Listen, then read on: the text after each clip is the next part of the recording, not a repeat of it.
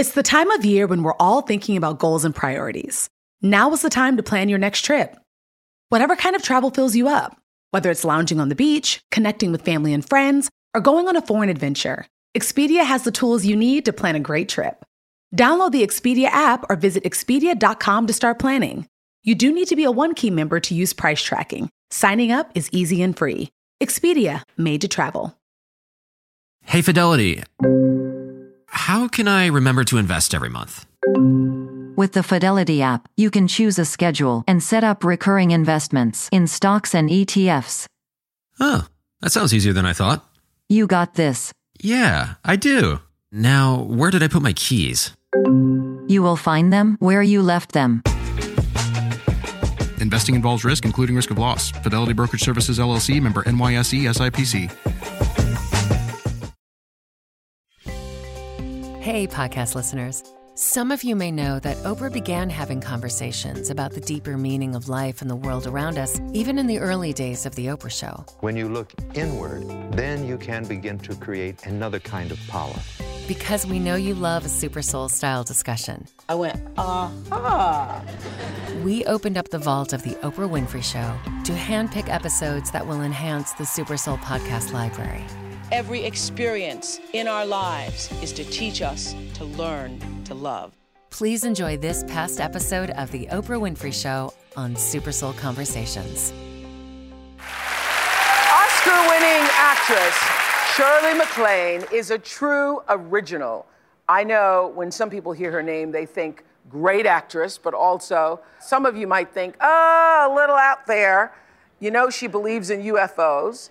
She believes in past lives. She believes in reincarnation, all of that stuff. And she's been criticized a lot. But I think that she has been so misunderstood. It is always fascinating when Shirley's here. She was born in Virginia. Her drama teacher, Mom, named her after child star Shirley Temple.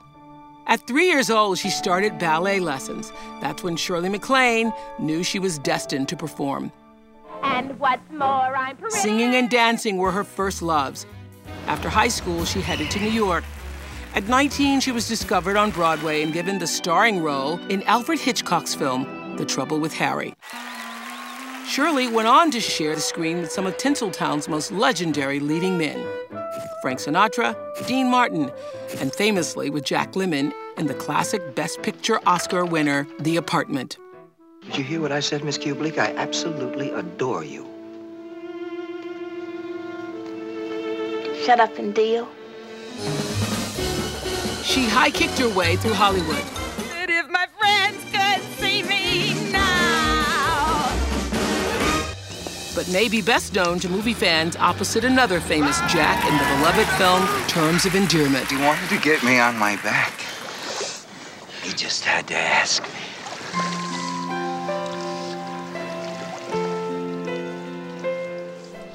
Her portrayal of an overbearing mother won her an Oscar and has been hailed as one of the greatest performances of all time. Give my daughter the shot! Thank you very much. Shirley has starred in 63 films. But her real life may make the best screenplay. She's written 12 books selling over 20 million copies, many of them detailing her outspoken beliefs about UFOs and reincarnation. So I'll share this with you all because maybe you haven't heard me say it, but I have said this to Shirley many times, that when I read Shirley's best-selling book, Out on a Limb, back in 1985, I was filming The Color Purple. It was an awakening for me and really allowed me to begin to see the whole world differently. It literally took God out of the box for me, and I began to see God in all things. So welcome Shirley MacLaine, one of my greatest teachers. Oh, yes. Nice. Yes.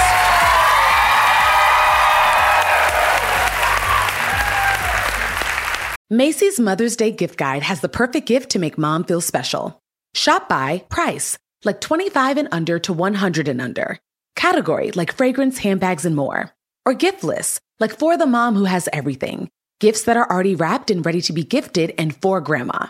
Get top gifts like Dolce & Gabbana Devotion Eau de Parfum, Coach floral printed leather Cassie crossbody bag, and Le Creuset shallot Dutch oven. Shop at Macys.com/giftfinder.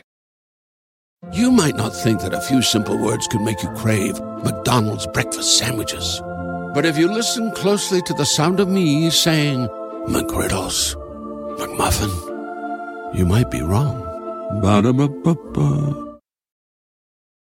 So lots of people think of you, as I said, in many different ways. Whenever your name is brought up, I always share that story about me sitting in the treehouse on the set of The Color Purple, reading out on a limb on my days off, and really having my mind expanded. You know, a lot of the stuff was like, woo, for me, but it actually did what great writing, when it's brought with an intention to bring light, does. It really, literally opened my mind. So I do consider you one of my greatest teachers, and I thank you for that. Oprah, thank you. I think everyone in this audience considers you the same way. Well, thank you. So do you consider yourself now sort of, as the world is evolving and people are beginning to see things differently and opening up to a universal view of the world, a global and universal view of the world, do you feel somewhat redeemed? Oh, I never felt particularly criticized anyway. It was my truth, my journey, my experience. Why I didn't feel that way is interesting. Mm-hmm. All I ever cared about was if they made jokes about me that they were funny. Mm-hmm. Can't stand a joke that's not funny. Mm-hmm. And Jay Leno and Johnny Carson and the people they used to call me, their writers would call me and say they're going to make Shirley MacLaine jokes. I would help them write them. Really? I mean, I love all these jokes because, you know, frankly, isn't being alive kind of a joke? I mean, when you come right down to it, I would have to say, life itself is an out-of-body experience. Especially now. So accurate, yeah. So Shirley has just written her 12th book called I'm Over All That, and other confessions, where I just said to her, I think it's one of your best ones, where she talks about everything, family, love, sex, and of course, reincarnation. But you're over all that. You're over, what are you mostly over? I love some of the lighter ones. I'm over being polite to boring people. That's frankly how I learned to meditate. Really? Oh, yeah. So this is what you say, I'm over being polite to boring. I'm not good at small. That's small talk. I try Smoke. I try to maintain my patience, but it abandons me completely, and I try not to tell the smoker what I'm thinking. Yeah. That's when I meditate. Yeah, I try to walk away, but if I can't, I stand and listen for an inordinate amount of time, blinking and nodding. They go on, and I nod and blink on in return. The trick is to never speak or answer or acknowledge what they're saying in any way. Finally, if they won't stop talking, I go into a trance and meditate. That's great. You're over that. I'm over that. So I read that you never considered yourself a beauty, so aging in Hollywood for you hasn't really been challenging. No, face-wise, not really. I looked the same when I was 16, 30. I think it shifted around the 65-year mark. Uh-huh. You know. The thing that has been challenging for me is as a dancer, because I basically think like a dancer. I'm disciplined, I'm not a diva, I'm not late, I don't do all that stuff. Mm-hmm. But I worry about my physical weight and my sense of health. Mm-hmm. Not so much from a vanity point of view, but a point of view of health. You say sex got over you. Well, I've had an awful lot of lovers, but...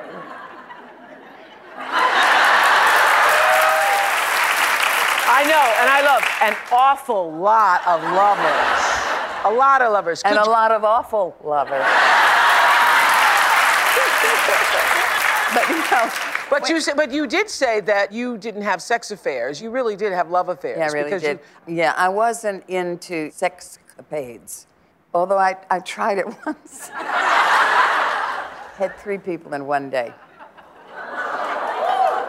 I have to be emotionally... How did you arrange it? Now, you talk about the 3 people in one day. You don't tell us who the 3 were. No. That's good. It was on a political campaign where everybody was doing the same thing. So I just didn't want to be left out. Yes. So how did you arrange that? Like one for breakfast, one for later in the day, and then what? How did that? Something like that. Something like that. So, but that wasn't your style. Not my style at all. I was a serial monogamist and had, as I said, many love affairs. But what happens when you get older and very really interested in the spiritual dimension of things? Sex takes on a different meaning, a different importance, a different reason for being. You're married for 30 years. Yes. You write in the book about the fact that you and your husband had kind of an open relationship. Yes, we did. Yes. What does that mean?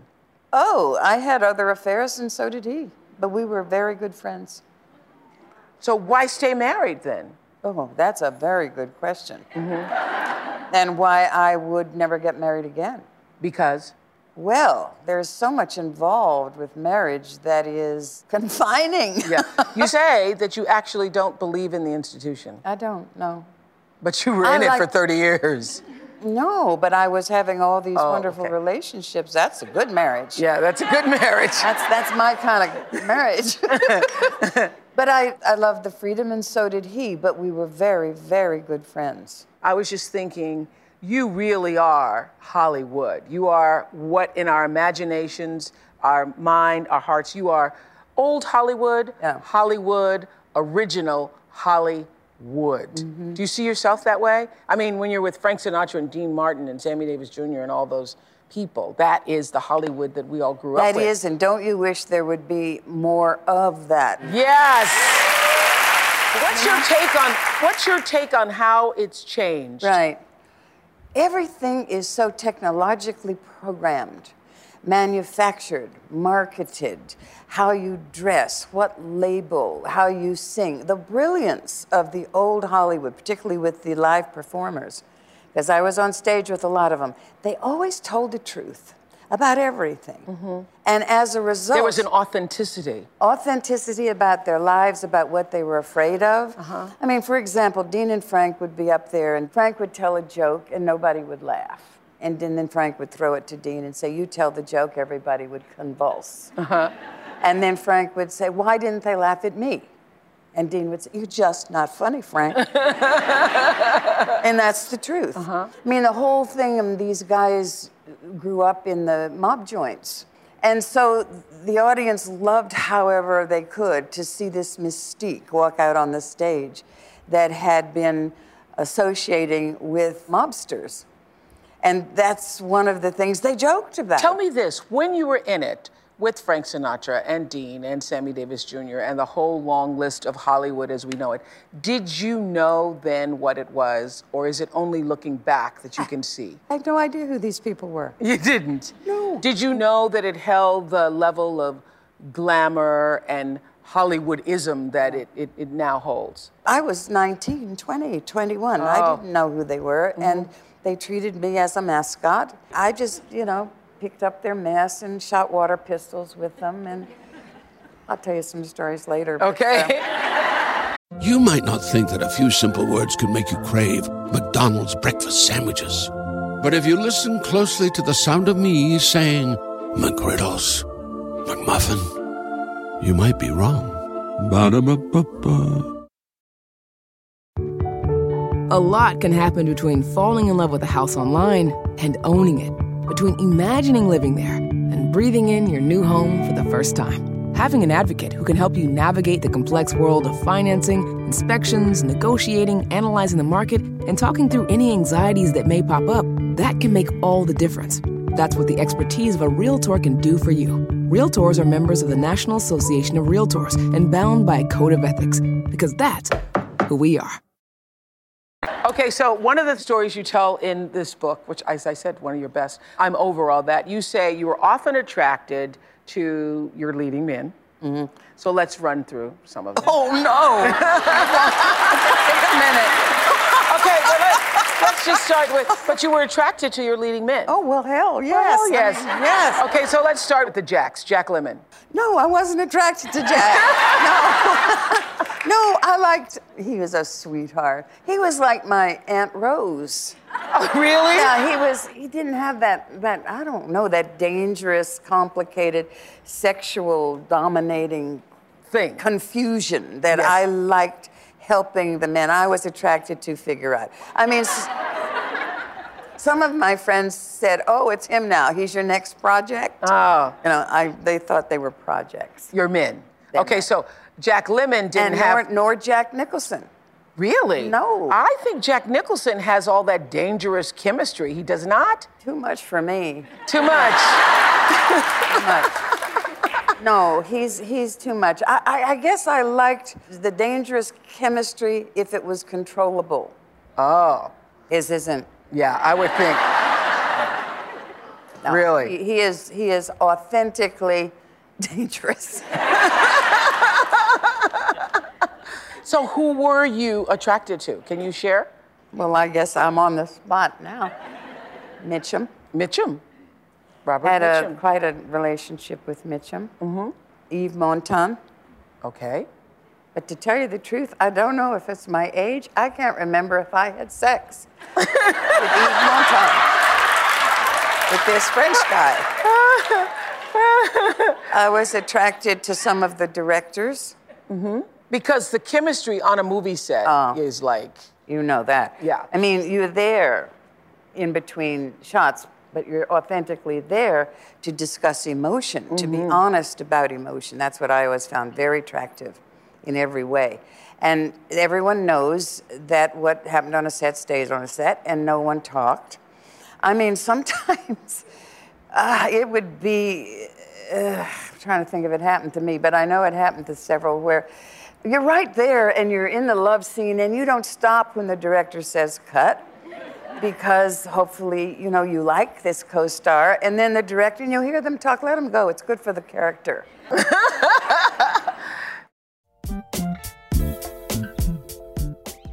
Shirley MacLaine has written her 12th book. Wow.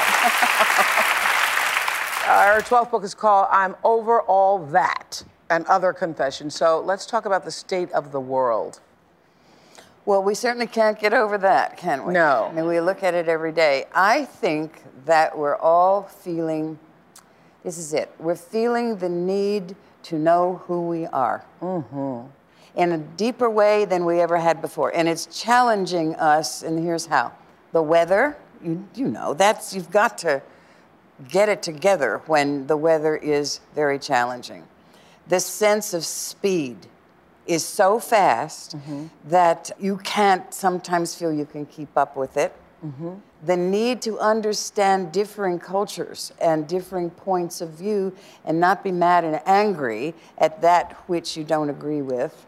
And then you start getting into the past in relation to knowing who you are. And that's why the reincarnation thing comes up, because you are the result of everything your soul has learned from lifetime to lifetime to lifetime.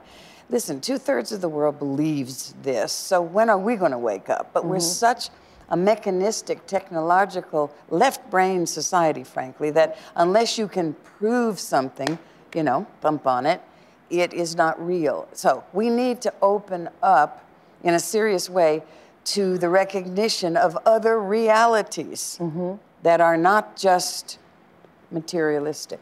You say, I'm trying to get over the feeling that the world is falling apart. So when you look at the news, I just want to read a bit of this, where you say, when you look at the news, it's so sad sometimes. It really is. You know, I can't leave the news on in my house. You know, like people leave the TV on in their house constantly. I can't do that because of all the vibrations coming through that, all that energy. You say, for me, these are very difficult days. I find myself overcome with sadness a lot of time. If I see innocent animals and children hurt, I feel tears sliding down my cheeks and my chest contracts into a tightness that makes me know I'm holding back on an avalanche of despair.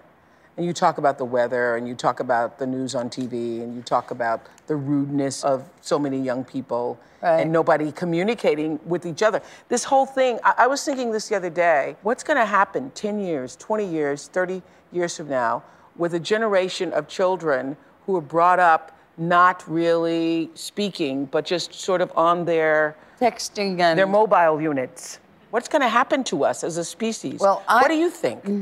There is an alignment occurring.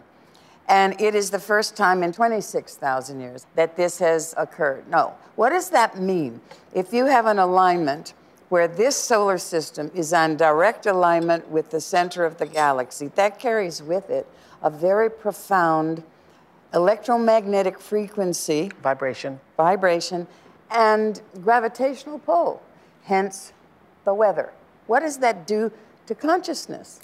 What does that do to our sense of reality? I know everyone is feeling this sense of speed, and they don't know what to do about it. I have a feeling, can't prove any of this, that the karmic drama of the laws of cause and effect, what you put out, you get back. Okay. You do know what I'm talking about. Yeah. Which is the greatest spiritual law, wouldn't you say? Absolutely. That is my mantra for life. The third law of motion, it's physics. What you put out for every action, there's an equal and opposite reaction. Right. So if I was to say, what is the foundation of my religious belief? Yes. That is it. Right. That is it. Which is the same as do unto others as you would have them do unto you. But what it really means is what you do unto others is already done unto you. Because it's coming back whether you believe it or not. It doesn't require your belief. Right. Yeah. And I think what this pressure, this kind of psychic, spiritual pressure we're all feeling is about, is that your internal soul is telling you, get your act together. And that's why the weather is challenging you to do it. Technology is challenging you to do it. Poverty is challenging you to do it. Anything to do with losing your home is challenging you to understand who you are and who you're not. Isn't it the truth, though, that everything, every life experience that occurs is there for the benefit of your awakening if you choose to see it? Everything is happening to choose you to awaken to your true self. The thing is, though, hurry up and choose it. Hurry up. Hurry up and get the message. Absolutely. Hurry up and get the message.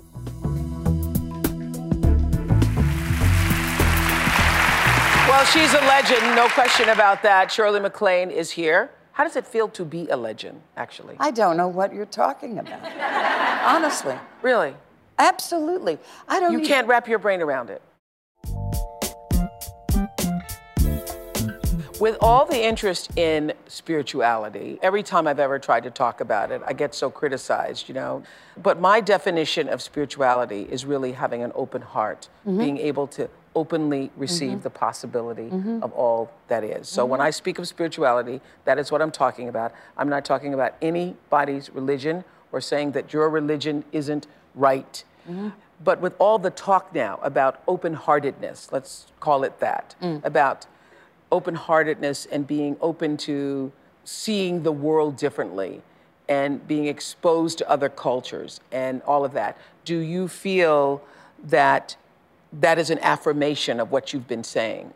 Yes, because we have all been so many people.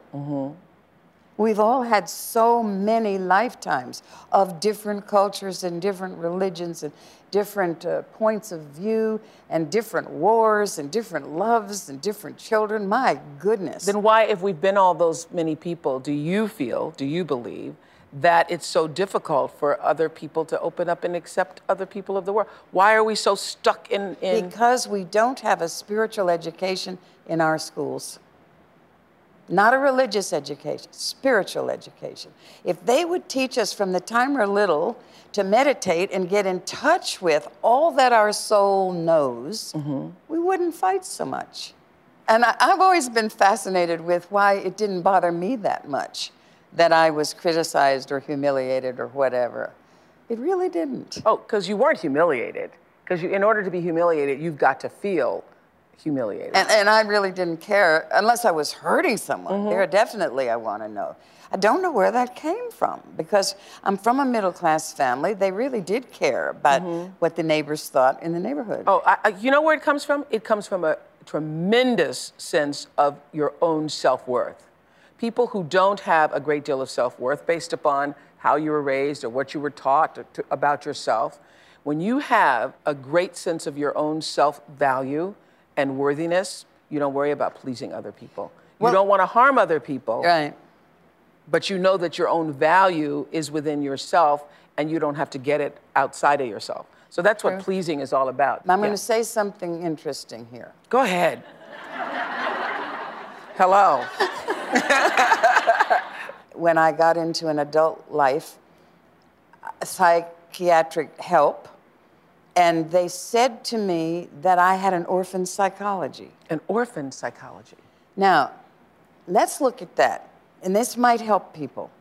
If you feel you haven't been loved and you feel you haven't been acknowledged, which was not really the case with me, I don't think, but because clinically it was called that, I was free of having to please the mother, the father, the relatives. I was free of that. So I felt very comfortable with being alone.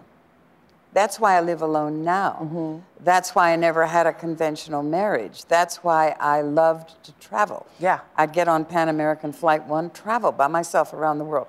So therefore, if you are comfortable with yourself, which everyone can get to some extent, right? That's when you start getting into who is your real self, and therefore you understand, whoops, there's some realities involved with me that are way beyond my teaching and my background or even my imagination. Yeah. Okay, so let's just talk for a second about the real self. That there's the real self, and there's that sort of self you're projecting, that ego self out there in the world. I think so, because everyone is a people pleaser.